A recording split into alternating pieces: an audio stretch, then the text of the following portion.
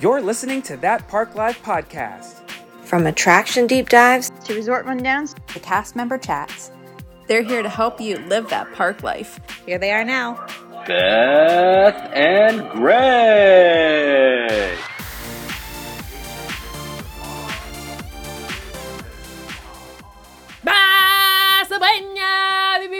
I don't know what the words are there. I'm just really excited about animal stuff we have going on today. Oh. Also, I was thinking about this. I'll get to the intros in a second, but side note, because I just thought of this. Saw somebody post a thing about like the unspoken uniform for Animal Kingdom, and it's like what's the shirt? The Hakuna Matata shirt. Matata shirt? Yes. And I'm like I want to know how much money whoever like made that original shirt. I want to know how much money they've made off of that shirt, because it seriously is like every dad wears that shirt to Animal Kingdom, and I don't understand it. I'm like, there's so many other cool things, but they all have that one shirt. And what is it about that shirt? It's a safe shirt, right? It allows you to show your Disney side in a non-threatening, non-emasculating way. I know the male ego is pretty fragile. So for sure, Hakuna Matata works. Hakuna Matata. And Doug wears his. It looks like that, but it's really Haunted Mansion. Ooh. So a lot of people like they kind of do a double take, but I'm like, or they just look past him because everyone else and their mom is wearing that shirt. So anyway, welcome to That Park Life podcast, everyone. My name is Beth, and I'm hanging out here with my boy Greg. Not to be confused with Greg. No, not quite yet. Anyway. Not quite yet. Not just quite yet. We have lots of fun stuff coming up today. We've never had an animal keeper on, or anyone that's worked with animals that, and y'all know I'm obsessed. I'm like, every time a baby's born, I'm like, there was a baby, whatever, born. And I have a lot of poop-related questions. You do? Yeah. I don't know, we'll make it up. So we're excited about that, and I'm sure you've done some Disney things to talk about. Let's jump into it. Let's start with what might be a controversial topic for some people. Okay, it's really not that controversial, but something that maybe this upsetted some people. The Disneyland Half Marathon weekend registration was last week. Was it last week? Yeah, Valentine's Day. Disneyland, everybody. So this is the first Run Disney weekend in quite some time, pre-closure, if you will, pre-COVID. And I had previously said, I can't remember if I said it here or on our Pat Chat, our bonus episodes for Patreon, that I, next marathon weekend, which would be January of 2024, I committed myself by saying it out loud that I was going to do the full marathon, because I have done on my own a bunch of half marathons. I haven't run a true race yet, like an actual official race that's a half marathon, but it's like I'm just going to do it. People keep telling me, if you can do a half, you can do a full. And I'm always like, that doesn't make any sense. That sounds like a lot. Right? You're like, I could do a full, take a dump and pee on myself while I'm running, but okay. It's like saying, that costs $50. Oh, if you can afford 50, you can afford 100. Well, no, my budget's 50. What are you saying? Yeah. So a half marathon is like, that's my budget as far as I'm concerned. But anyway, however, I read more about their coast-to-coast medal, and I'm not really into the medals, so to speak. I'm not running for the medal. I think it's fun to run around the parks and like on the roadways and stuff around Disney. So once I saw that, I was like, that's kind of a cool thing to be able to get a medal that represents doing runs on two different coasts with the same organization, so to speak. Yeah. So the only way to do that is to run the Disneyland Half Marathon. And then, this is in 2024, so run the 2024 Disneyland Half Marathon and any race in 2024 at Disney World that's 10 miles or longer. Yeah. So depending Doug's on the sister did this a few years back. She did the coast to coast. Yeah. And has some medals to prove it. And you can just kind of, I would be like walking around rubbing it in everyone's face. I'd be running with them. So I wanted, I thought, that's a cool concept. I continue to fall more in love with Disneyland. So there's like this, and don't forget, we were just there like a month ago, right? So I'm still on my Disneyland high. So when I was reading up on this, I was like, I got to do this. So I really wanted to sign up for the half marathon, but then I realized if I sign up for the half marathon, the Walt Disney World Run Disney Weekend is the week before that. I can't do a full marathon and then do a half. I'm sure other people are going to be doing it, and that's cool. Yeah. That's not where I am right now. Michael Does Disney is probably like, come on, Greg, get out of bed. Yeah, get out of here. Go do it. So probably. So I signed up for the Disneyland Half Marathon successfully. I did the same as everyone else. I don't have any special treatment. I'm not in Club Run Disney or whatever it is. Like just the normal registration. Sign-ups this early? Well, I'm grateful for that because it determines what I'm going to do for the rest of my your other training. events for next year. So Okay. maybe they just wanted to get that out of the way. It sold out, obviously, right? It was full within, I think, maybe Do like they- an hour and a half. You know I'm not into the run stuff, but do they always do this that early? Like the registration? To be honest, I don't know because when they had Disneyland runs, wasn't involved, so Yeah. I don't know. This is my first time That's doing a very Disneyland interesting. one. Okay. So I did it, and I'm going to be going, and I'm excited about it. And then I was like, oh, I got to get a hotel and a flight now. It's so different than here. Yeah. It's like, oh, the freaking cost of the race is enough as it is. And I'm like, oh, what was I thinking? That's like a lot of stuff. Yeah. You know what I have decided now after talking about all this? Mm-hmm. Whenever I need to register for something, I'm going to give you my login because you're like the king of like getting in and registering for things. It's like, oh, I don't even have to ask Greg. I know he's probably going to get in. He's probably going to get it. So after like our Pat chat today, I'm like, you know what, Greg? Your luck is just too good. So I'm going to start getting in on that luck. I guess it depends on how you look at it. I did not get into the Walt Disney World Marathon weekend, the one that just passed, but registration, I think, was in April of last year. That was like I the didn't. one thing I feel like Dude. out of as many years as I've Um, known you that you haven't like figured out and gotten into. I'm still mad about it. I was so mad that You week are. that I ran my own half marathon. So I also don't always get into the Moonlight Magic events, which are the Disney Vacation Think Club about how all the exclusive events. unlucky people feel. Well, I'm trying to create a little balance here, but I'm Okay, happy to okay. try for you, right? Okay, I'm happy well, to do it. So anyway, keep that in mind. the point of all this is to say Greg's in a good mood because he got Mm-hmm. into the half marathon, and I'm really excited to do it. And I hope that you'll follow along in 11 months when that weekend rolls around. Hopefully, Stay you'll remember. tuned, everyone. Yeah, stay tuned. This is a really good tease for 11 months from now. We'll be like, remember back at episode 205? Okay, anyways. Or whatever episode we're on. Yeah, 205. Look at you knowing 205. the episode number. I'd have to Well, look it up. I'm looking at the Trello. Oh, that's It's true. fine. We do label it right there. I forgot about that. So, in addition to registering for a half marathon weekend, and by the way, that's the longest race that weekend is the half. So I feel like I'm doing the most I could do other than the challenge, which is all of the races. But I don't want to die, right? Like I don't want to fly to another coast just to die. You might be motivated enough to do it once. Okay. But in addition to being able to register, we also went to the Grand Floridian Cafe for Blunch again. So you remember last week we talked about Blunch, got the chicken and waffle, and I knew we were going back, different group of people this time. Okay. Different family in town. Last week was Nicole's family. This week was part of my family. So we went back to the Grand Floridian Cafe. I didn't want to get the same meal. You may remember I talked about the chicken and waffle being excellent, but a lot of food. I was like, okay, let me Yeah. try something else. So I got the other thing I had put on for our poll for our patrons because I had them choose between the chicken and waffle or the quiche. So today, or a couple days ago, I got the quiche. And if you're wondering, it's spinach, feta, and roasted tomato baked in a delicate pastry crust. How big was the pieces? Or was it one piece? I would say that the quiche in the delicate pastry crust, which by the way, if that's not enough to bring you in, I don't know what would be. What can I compare it to that would make sense? Like a piece of pie? Like, Smaller was it than a just CD. Oh, okay, so it was kind of small. Yeah, like a larger mug in terms of width, and okay.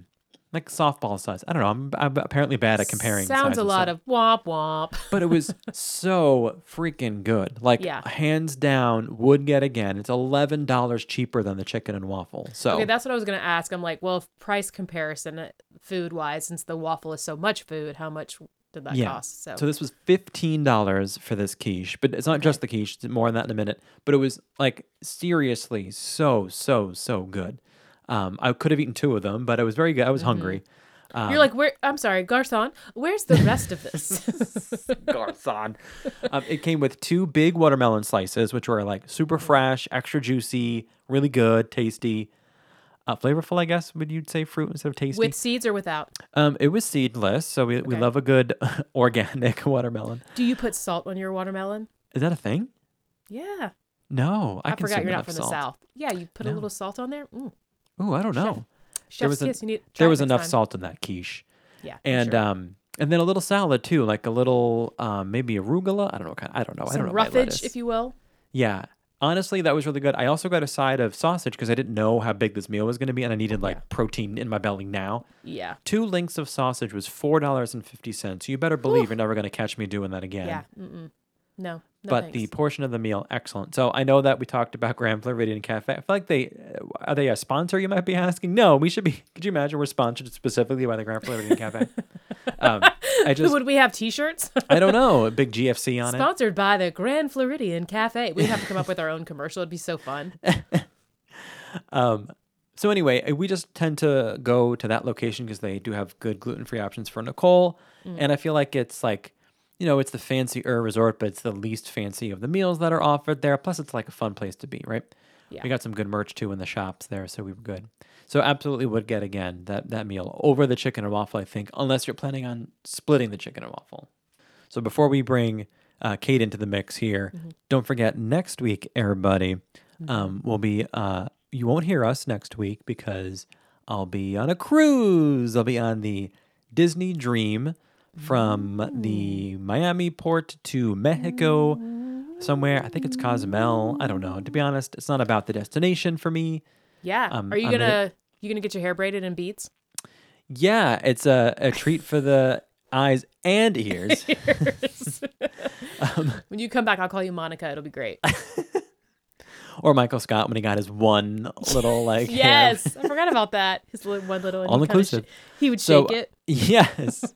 I'm in it for the stop at Castaway Cay because that's Disney's private island. I haven't been. If you've been following us since at least late August, early September, I did go on a cruise then, but I was working, so didn't get the full guest experience. It was an Alaskan cruise, not really in a warm place. It was that's the thing, is my only cruise experience is in the cold. So I forgot that I have to plan or pack like beach stuff. Now you're going to see what the big deal is about. Are you going to do any snorkeling? I know they have like special snorkeling things. Have I told you about my irrational fear of ocean water and lake water and bodies of water? You couldn't pay me to get in the water with animals. So you will get in a pool, but not in the ocean.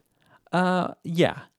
But to be fair, hold on, everybody. I've been in the ocean before. I grew up on Long Island. We're surrounded by ocean. Well, and as you know, here... That's not really the good ocean, though. Well, it's still ocean. Well, it's... Who knows what it actually was because it's green. But I haven't been in any clear water before. Yeah. That I'm aware of, that I can think. Is that true? I went to Puerto Rico. That water was kind of clear. Don't they have clear water at Castaway? Like, isn't that? I think so. First of all, we have Clearwater, Florida. I've never been there, and it's not that far from where I live. Look, just do me a favor and try to get in the clear water. I'll go in. No, I'll go in. I just don't want to I don't want a sea animal to touch me. Like, do not come near me. You. Nothing's gonna touch you. Just calm down. I don't even want I don't want to see that it could touch me. Oh man, I love some clear water. I'm not gonna lie. Okay. It's good stuff.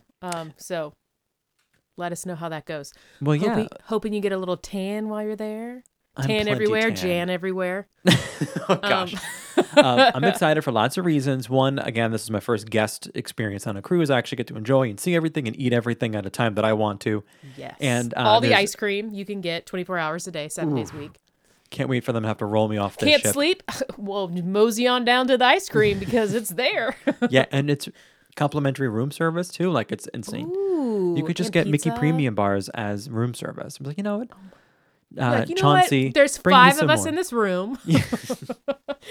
No, this is just you and Nicole. No, this is like you and your mom and your sister, right? Correct. Yeah. The wife is staying. Is not coming with. Excited. Family trip. Real family. Yeah, trip just there. the gals. Just the gals. Can't wait. It's a gal pal trip, and it's a Marvel day at sea, so I'm excited. I made sure to pack all of my Marvel related T-shirts so I could be a big nerd. You got your Marvel muumuu? You ready? You gonna wear your muumuu? Oh my gosh, I should see if there's a onesie. I have time. I don't joke. I gotta write that down. Okay. I'm gonna see if I can find something outrageous. I wanted to I've been talking about wearing statement shirts to work. Yeah. On our Pat Chats. I need a statement Marvel look at least one day. I really do like your Spider-Man shirt that you got. I'm going to bring it. I'm going to bring it probably to wear to dinner one night because it's, not so much lounge. Fancy. Yeah. So I'm looking forward to it. So next week you won't hear from us, but then in 2 weeks you'll hear, Greg goes on a cruise and I'll be able to talk about it. Yeah, I'll be running down my experience there. If you have any questions, like if you want me to check out anything, feel free to message us and I'll do my best to figure that out for you. So you know what I think we need to do? We need to do a poll before you leave. Okay. On how many ice cream bars we think that you're going to eat on this cruise. How many? I'll tell you right now. You know how many it's going to be?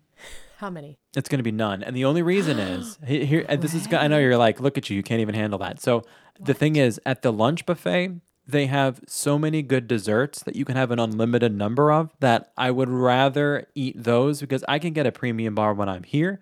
but I am not getting those restaurant quality desserts. I think you're every meal. underestimating the cruise. I think you're underestimating. Don't. Well, I I wouldn't did say. this. I wouldn't say none. No. This is I'm going to be telling you. different. This is I'm going to be telling you. different. I It's think not- you're it's going to not gonna be break any. down at some point and be like, "F it. I'm gonna have a Mickey Premium Bar just because I want to and I can." I'll bet you $10. No, 10 thanks. whole dollars. No, because I don't want anything to be riding on it because I just want you to give into it. Okay. Okay, if it happens, just give into it. There's I'll no post bet. about it. There's Just no stay tuned, bet. But Okay.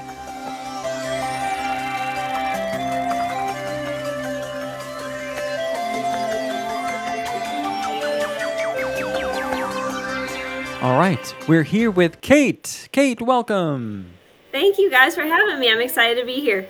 Yeah. So Yeah. your official role is animal keeper. Is that a good way to describe your so- role? Yeah, I'm part of the animal care team, which is part of the animals and science and environment team at Animal Kingdom Lodge, the hotel. First, let's start out. Where did your love for Disney come from? Because I want to talk about where that started and then how you ended up at Disney. Well, I think it's all rooted just in nostalgia and family memories. I'm one of three. I'm the youngest. I have two older brothers. And every year around Easter, our parents would bring us down. We would make the drive from the Chicagoland suburbs in the station wagon or minivan. And we would spend almost about 2 weeks down here. And so it just kind of started with that. We have such strong family memories there, and the pictures and the good stories, the bad stories, all of that. So it just became part of kind of our family culture, and it was something we look forward to every spring. And we just, so I think that's just where it started from. It was just that family time together and just a part of us growing up. Love that. Yeah. And then so you ended up going to school for, like, what was the major you went to school for? How did you end up in zookeeping? Yeah, from a very early age. So my brothers, my mom, my mom and my oldest brother have asthma, and my other brother is allergic to everything. So I always desperately wanted a dog. Could never have that dog. So to kind of help me cope with that, my mom would take me to the zoos around Chicago and up in Milwaukee because it was close. And instead of kind of just taking me around exhibit to exhibit, trying to see everything in the day, she would just pick out like 3 exhibits. We would just sit in front of it. And when I was little, she'd just have me kind of draw pictures of what I was seeing. And then as I got older, she would kind of just give me questions to think about, like, why is that animal doing this? Why do you think it does that? And it kind of just stirred something in me that it's like, these guys are so cool, and all these behaviors, what do they mean? And then I realized as I got older that I could be a career.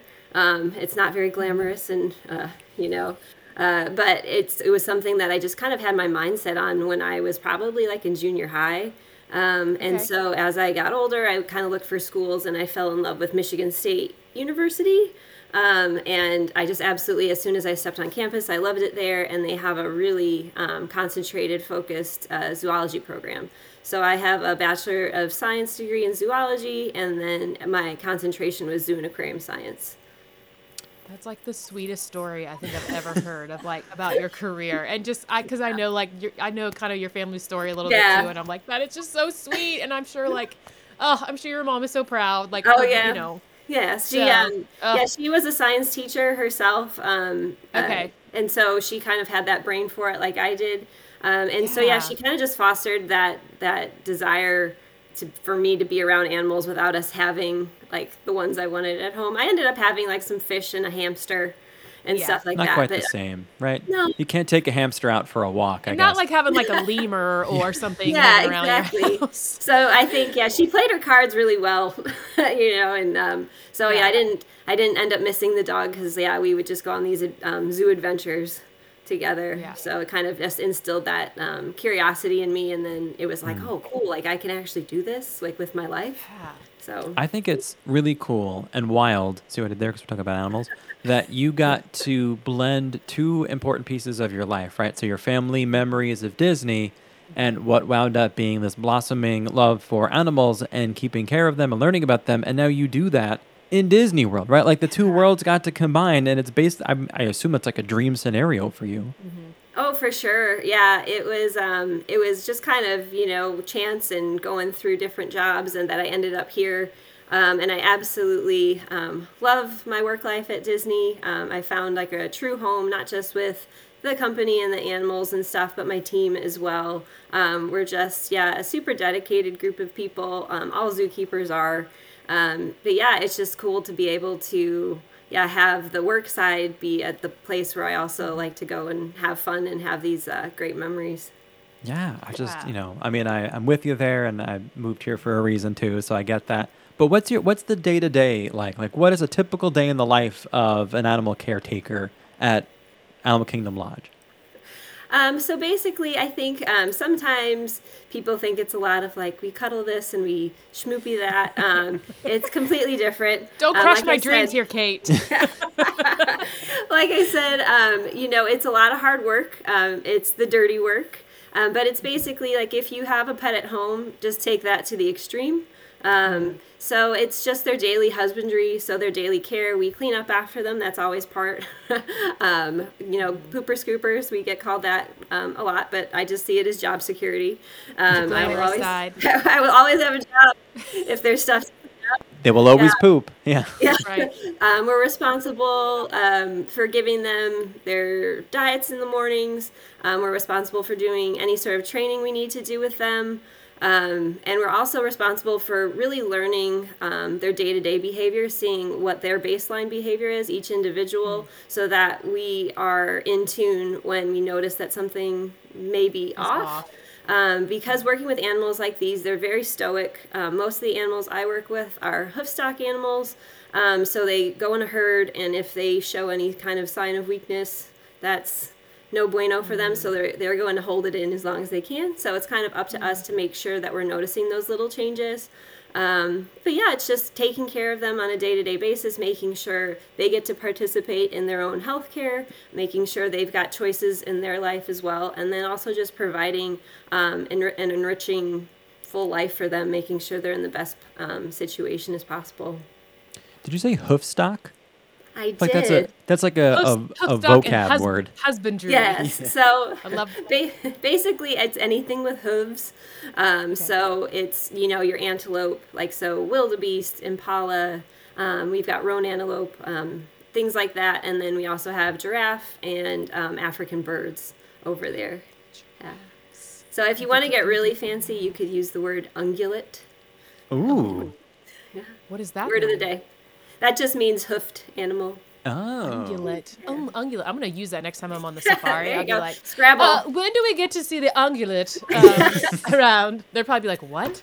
Yeah, very fancy. So I have to ask, like, if you have a favorite animal that you work with that you're like, oh, I'm so excited because I like working with these animals today.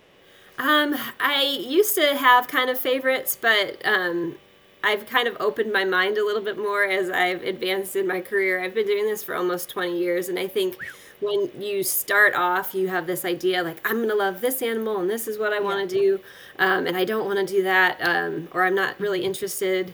But they've all surprised me, and so I've been learning a lot because I was like, oh, I never thought I could get this animal to train to do this. That's really cool. Or especially herd animals. Yes. I feel like herd animals especially are like really interesting when you get to like learn about their how they work. Because I think a lot of us are like, animals are like pets, like dogs, and I'm like, herd animals are a whole different thing. Oh yeah, they all are. They are all wild animals. We do keep our distance from them. They don't want us in their space. I don't want to be in their space most of the time either. Yeah. They do come to recognize us, and they will respond to certain people if they work with them quite often. But it's not that like looking for attention kind of thing. It's like, oh, you're going to give me treats because we're going to work today kind of a deal. So yeah. And then with the herd animals too, it may be just as simple behavior as getting them to step on a scale. A lot of the animals I work with are prey species. So they have a massive flight drive where everything is scary. because if you take a minute to slow down, that could not go well for them. So just, it might be something very simple, but it's kind of learning what they're open to, what they're willing to work for. If there's a treat, if there's some sort of reinforcement involved, that they're like, okay, I can do this for that. And it's just kind of building that trust. Like I said, even if it's just simple as them kind of standing on that scary box that's in the hallway, something like that. Even if you build some trust with the animals, do you ever get the impression that some of the animals don't like you? Like, they have a beef with you? Like, they see you coming, they're like, not this chick. Oh, yeah. And, I've got, it's very funny because that's the other thing I think that I love to tell people is that these guys have so much personality. I mean, you look at them and you're like, okay, they're eating grass or they're chewing their cud, eating hay. That's their life. But they each have such crazy personalities, and they will definitely, they're not shy when it comes to saying, nope, not you, not today, not doing it. And that's how do they say that? Like, how do they communicate that to you? So if it's an animal that's in a training program, they'll just, opt out, which they always have that option. They don't have to. They're not forced to do anything. Doors are always open. They can always leave a training session if they so choose, or just, choose not to come into the area that we're doing it. So they're just like, no, not today. I'm not available today. And you're like, okay, well, I guess that's over. Yeah, the giraffe are funny ones because so I work with a lot of ruminants, and so ruminants are the ones that you'll see pull up and chew their cud. So basically they chew their food multiple times. So they'll eat something, it'll come back up, and they chew it again to get like the most amount of nutrition out of that little piece of food. And the giraffe they'll do that right in the middle of a training session and just look at you and say, I can feed myself. Thanks. Don't need you today. Do you see what I'm doing here? Or with the giraffe too, because they can sleep with their eyes open, and they only sleep like in few minute bouts at a time. They'll sleep during a session. Like you'll just see, whoop, and then they're like, okay, you're not digging me today. But it's just kind of based on their day. Maybe something happened, or they're just, it's a really hot day here in the summer. Sometimes they're just not having it. But they'll definitely communicate with you, body language, sometimes vocalizations, or sometimes it's just they choose not to come into the space where you would be working with them. Okay. So Kate, I have to ask. So what you're saying is if I overeat, and I throw up a little bit in my mouth and then I eat it again, I'm just as smart as a giraffe is what you're saying. So I'm doing it right. Their digestion is just a little bit different, obviously, than ours. So they have multiple chambers in their stomach, but it's they're kind of just their method of making sure that they can sustain themselves in the wild. They just have to constantly eat, and they can get a max amount of nutrition out of a little bit of food. So cool. So we have most of the hoofstock I work with are ruminants, and then we have like the zebra is not, the pigs are not, but most of the other ones are. So now, do you know all of their names? Like all these animals, I'm like, would you be able to like go on the safari and be like, oh, that's Roy and that's Gerald and like this is Darlene? Yeah. I want to go on the safari with you and be like, who is that? So people ask that all the time. They're like, how do you tell them apart? How do you know who's who? And I kind of equate it to almost like a teacher with her classroom. Like first you're glance, with them all the time. There's so many kids, and how do I know who's who? But I spend 40 hours plus a week with them, and it's my job to make sure I get really good looks at them, to make sure everything looks, at least from the outside, okay. So you just get to know them, know their personalities too, so I could tell you who everybody is out there. Yeah. I like the idea that you might be standing around gossiping, like which animals are canoodling with some other animals, like who's got the big crush. Yeah. We make zookeepers are like a weird bunch because we totally make up stories and voices that we think they voices. Would have. And things like that. I want to shadow you so bad. Like, can we make this happen? I'm gonna come down there and just want to job shadow you for a day. Zookeeping is one of those professions where when people find out that's what you do, they either are like super excited about it and want to know everything, or they kind of give you that like, oh, okay, you're into that. You're like, I pick up poop. What of it? Yeah.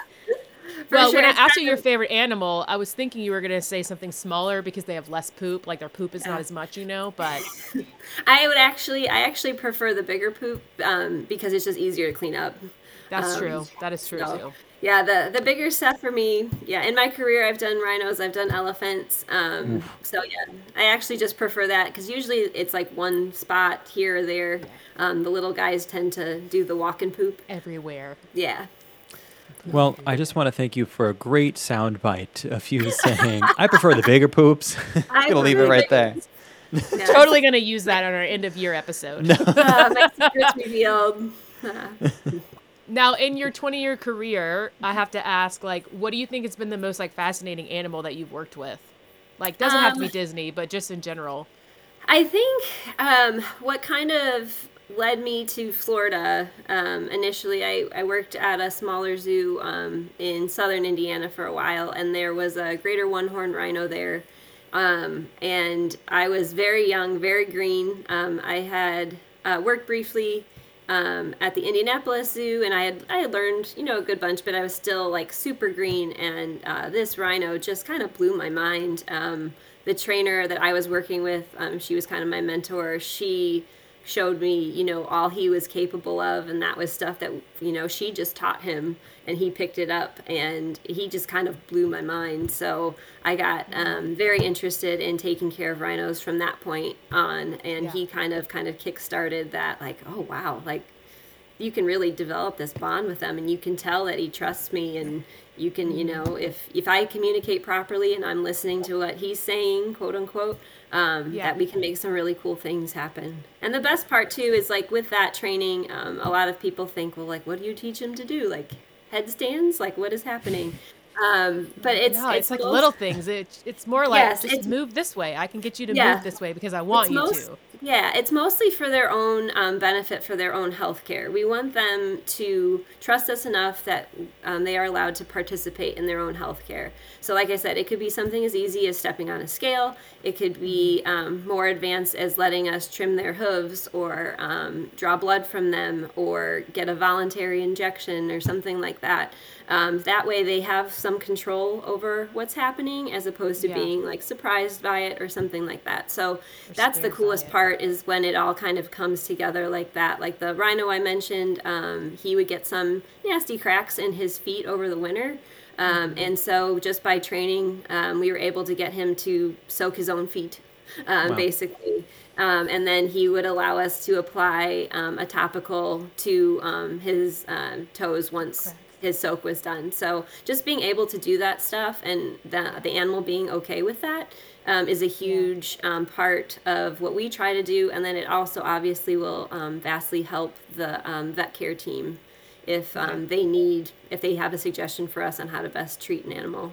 Wow. Yeah. Fast forward 5 years, that animal's in a steam room with cucumbers over his eyes with a little drink with an umbrella in it. He's like, this is the best. Thanks for teaching me all So this. do you guys also get to like partake, or are you guys the main people that do all the enrichment for the animals? Like I love seeing all the like fun enrichment things they do with like pumpkins, and so I'm curious, like what's your favorite enrichment thing that you guys do? Yeah, we have like a good amount of items that are approved. So they go through kind of a process of approval just to make sure it's safe for any animal that may come into contact with it. And it's so much fun. We have so many creative people on our teams, way more creative than me.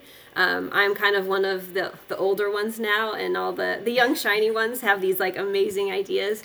I'm just I just like the themed cookies and like the molds, the ice molds and stuff, because we have some really cool molds, and we can make, like I said, we have some crazy creative people out there. So we make all sorts of things for holidays, or just even, sometimes it's fun just to make an animal a cake on their birthday. Yeah.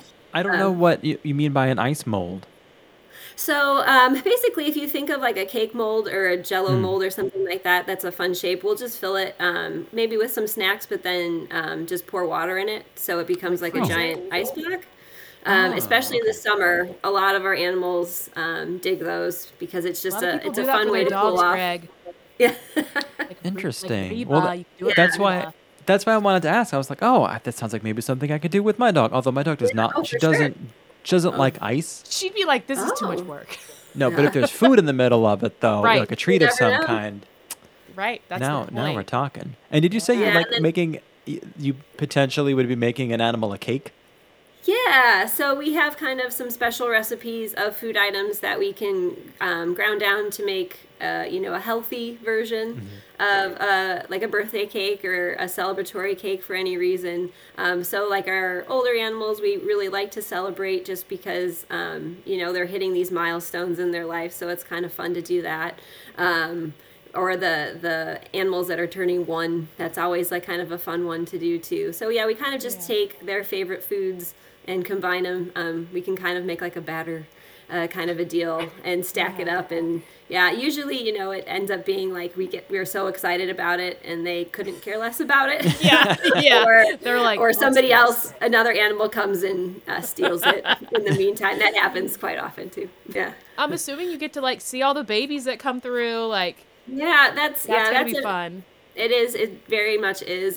We are a part of a lot of conservation programs. A lot of our animals are in a approved breeding program, so it's all done intentionally, which is great for the genetics of that species. So we do a lot of conservation work. So when we do have a successful birth, that's a huge win for us, and then it's also a huge win for their population too. So it's a really proud moment, and who doesn't love a baby animal, and it's so cute. Big or small, big or small. Oh yeah, and it's so much fun to see them grow up and then kind of become this own little individual, and you're like, I remember go off to college. Yeah, exactly. See them grow up. Animal Kingdom College. Yeah. What? Yeah, it's a lot of I don't know. We take a lot of pride in it, and like I said, we tend to focus on the bigger picture, that it's a small thing, but for their species, it can be a huge thing to help save that species in the wild. Do you know I'm curious if you know this. Do you know what the oldest animal at Disney is? I do not, off the top of my head. I know in our collection, most of our older animals are birds, actually. Okay. Yeah. Like, how old are we talking? Birds live for a long time. We have some animals, some flamingos that are in their 40s currently, and a couple cranes that are up there as well. Is that like old, meaning like, is that like an average lifespan for those birds? Yeah, or like they're just those, like a unique? Yeah, those particular birds tend to be more long-lived than a lot of the other species. Hoofstock species, unfortunately, they tend to kind of reach life expectancy mid to late teens. Is about typical for them. So most of our bird species is just longer lived than that. Imagine being a bird and just flying around in the air of Earth for 4 decades. I don't know why that sounds so wild to me. Crazy.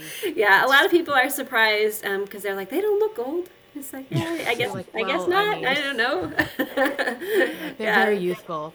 Well, and okay, so this might be a weird question, but like, how is it handled, and like, how do you guys know if when an animal passes? Like, do you know if, like, when you have an animal that's getting close to that, or like, how is that even handled? Obviously we don't see any of that, right? Because I'm like, sure, right. Disney's like, we're not going to show any of that. Yes. So it, it kind of depends on the situation. It is definitely a hard part of this job. But when you think about it, we're working with so many living things that, it is, we call it at work the circle of life. Yeah, I was going to say it's the circle of life. Yeah. It doesn't make it any easier, but I think we make the best decisions that we can. And, we are the voice for those animals. So when we have a certain passion or a feeling that some decisions are going to have to be made, our management and everywhere I've worked has been real receptive to the keepers' opinions, because we are the ones kind of on the ground with them. So basically, sometimes it's a decision that we make, and sometimes, unfortunately, it's a decision that's made for us in other ways. So yeah, but then over in the zoo field, you usually have a pathologist or something, or a position like that, and then they'll receive that animal and kind of figure out if there is a question, what has happened. Yeah. And then kind of like, I guess sort of follow up to that, but not really. But like, if you have, obviously we know that animals come in and they have surgeries and things like that. Are you guys like the team that would take care of them after those things happen, like getting them back to normal? Yeah, it kind of depends on the animal and the size and things like that. So, some of our animals we are able to take up to the hospital for procedures, surgeries, MRIs, things like that. Some animals are just too big to move. Yeah. So the vet team will come to us and we'll work within our barn. The smaller animals, if they need kind of just rest or they need daily treatments, usually they can bunker at the vet hospital. And so the hospital keepers will get a new little buddy to take care of for a while, and kind of, we're allowed to come up and visit and things like that. And they kind of keep us in the loop of what's going on. And then once they're better, they'll come back to us with any, specific instructions that we can manage over where we are. With the bigger animals, it's kind of, yes, they're in our care because they are where they are. Yeah, they can't really go anywhere. Yeah. I can't imagine trying to get an MRI on like a rhino or, any of those animals. Machine I'm like, that what is big. that like? Yeah, with the bigger guys, it is a little more challenging, but we do have spaces within the barn that I work in so that we are able to do those things with them. And it kind of takes a village, our vet team is amazing, so they'll come over, and then me and my team will just help kind of assist with placement and moving an animal around when they need us to. We're kind of the muscle, but it's very cool because they're very open with what's going on. They'll talk to us to kind of see, to see if they can kind of figure out things based on what we're observing. And so we're very involved in the process, which is awesome. And we've learned a lot too. And we kind of get that really close relationship with the vet team, which is great. And then the techs and sometimes the vets themselves will also come down regularly to do that training we talked about, because usually that can be one of the scariest parts for an animal is they might do a behavior. So say it's a blood draw. I could, practice it a million times and they're fine, but somebody in scrubs that they haven't seen comes in and it's so we utilize that relationship with them quite a bit so that the animals get more comfortable seeing somebody that they don't see on a day-to-day basis. Now, between between the lodge and the safari, like in the whatever, are they not animals that are moved like all between that, or you have a specific set of animals that are at the lodge and specific set that are like out at that you see at the safari?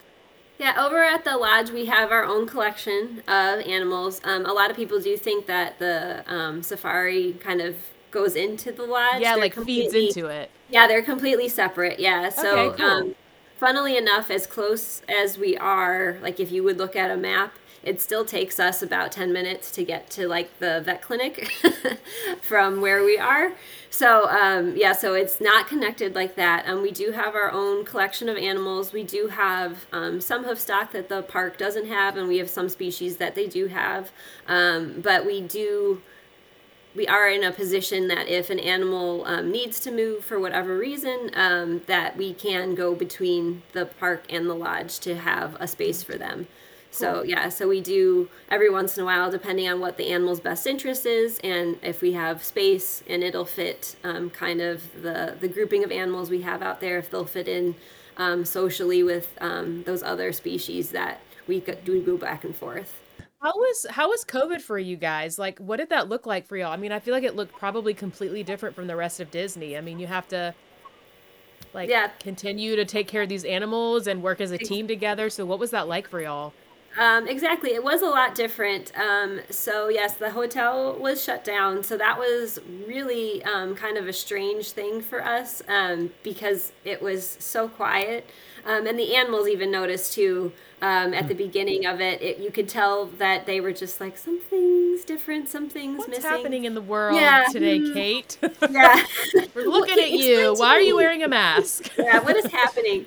I was actually very impressed with our animals. The masks and the goggles and things like that didn't seem to faze them as much as I thought it would, which it's funny because sometimes if I wear a baseball hat, they freak out and they don't know who I am. Mm-hmm. So we were all kind of nervous about how they would take us looking a little bit different, but for some reason, masks, not so bad.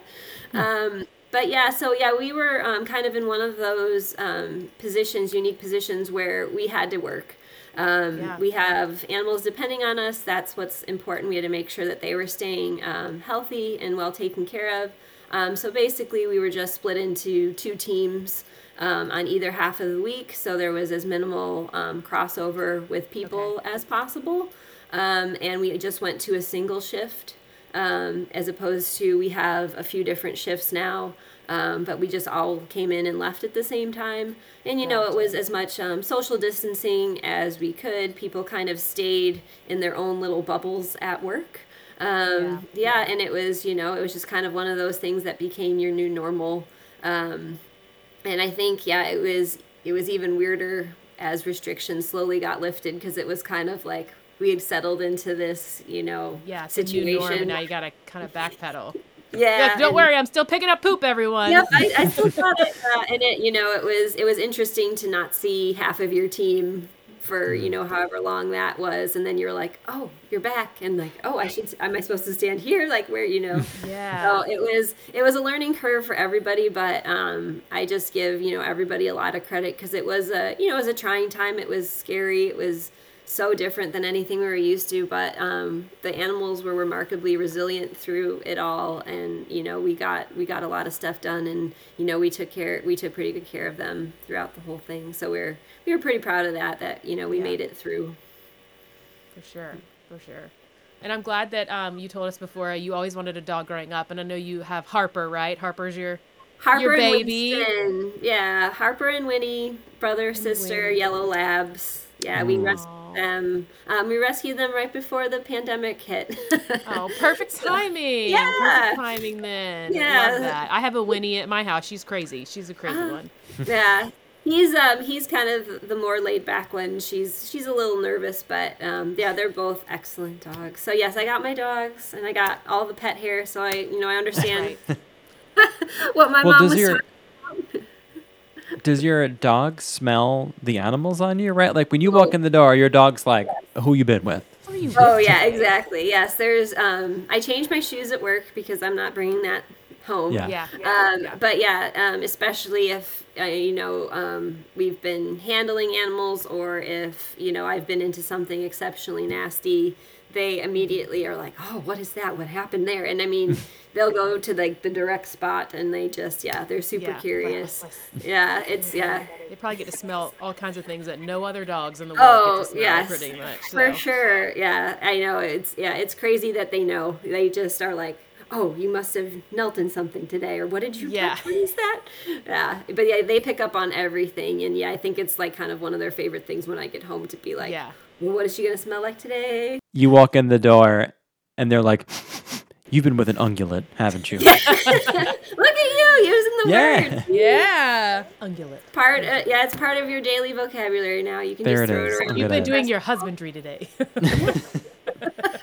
Yeah, you feed, walk your dog. You're like, I did all my husbandry tasks today. It's great. Check that off. We're all doing our husbandry for our animals, everyone. Write that down on your resume. Husbandry for animals. Kate, thank you for joining us and allowing us a window into the life of someone who takes care of animals at a place we love so much, right? Mm-hmm. Here at Disney. So seriously, thanks for hanging out with us. Thanks for having me.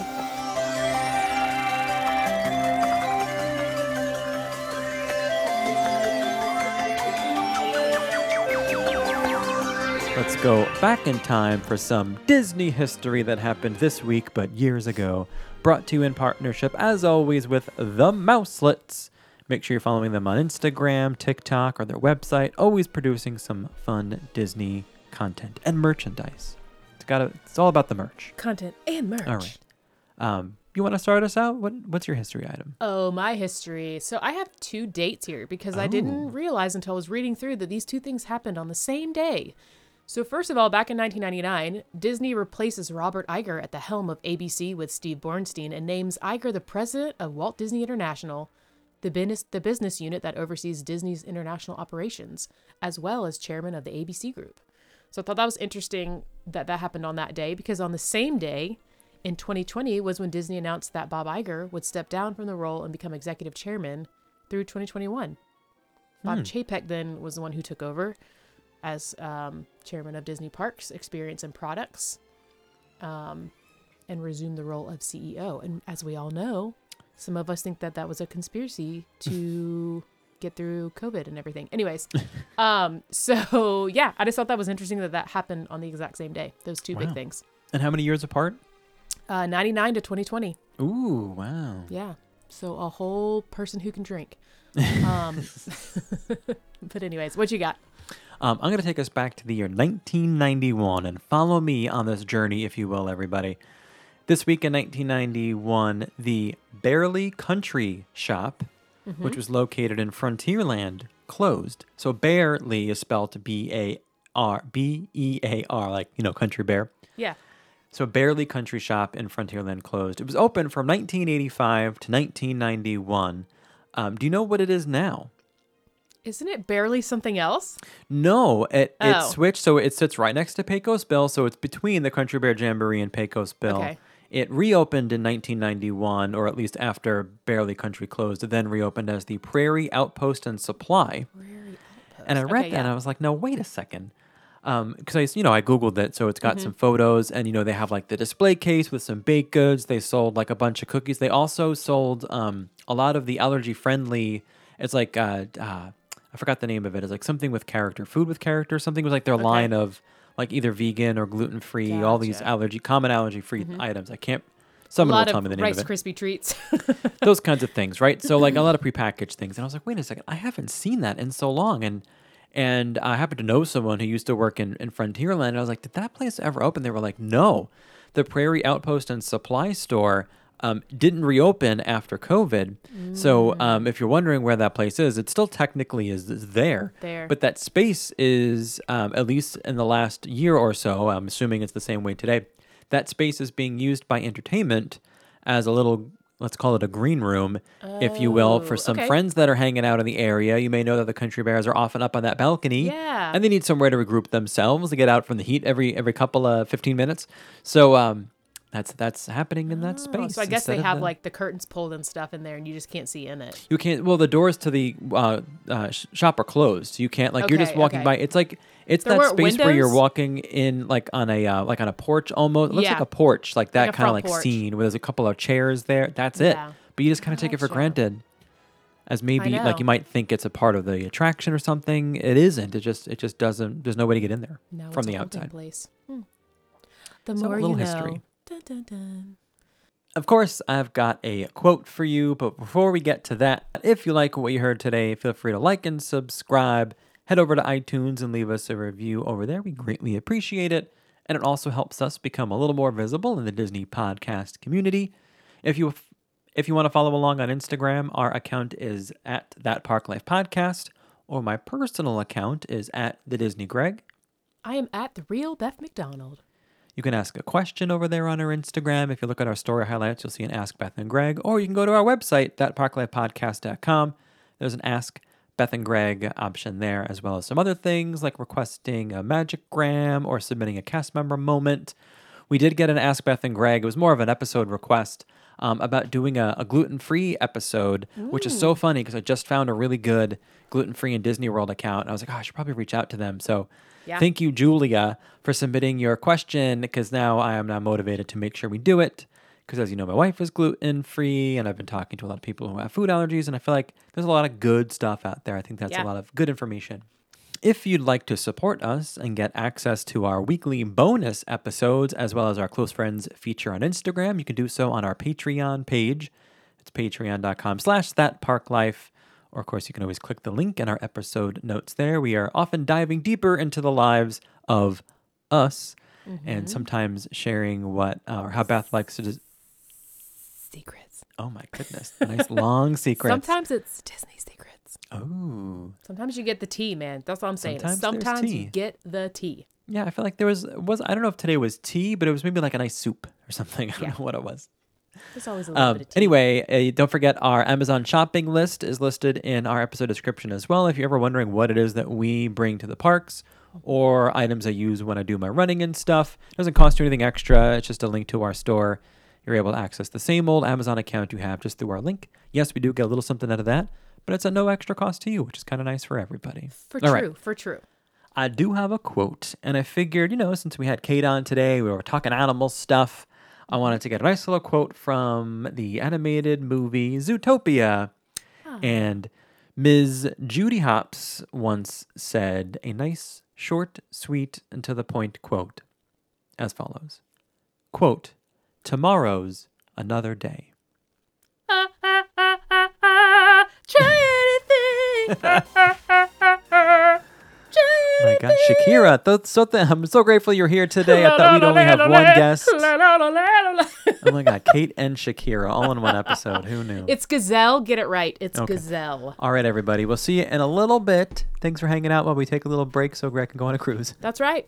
All right. Bye, everyone. I'll just be doing my regular life things. Yeah, fun times. Bye.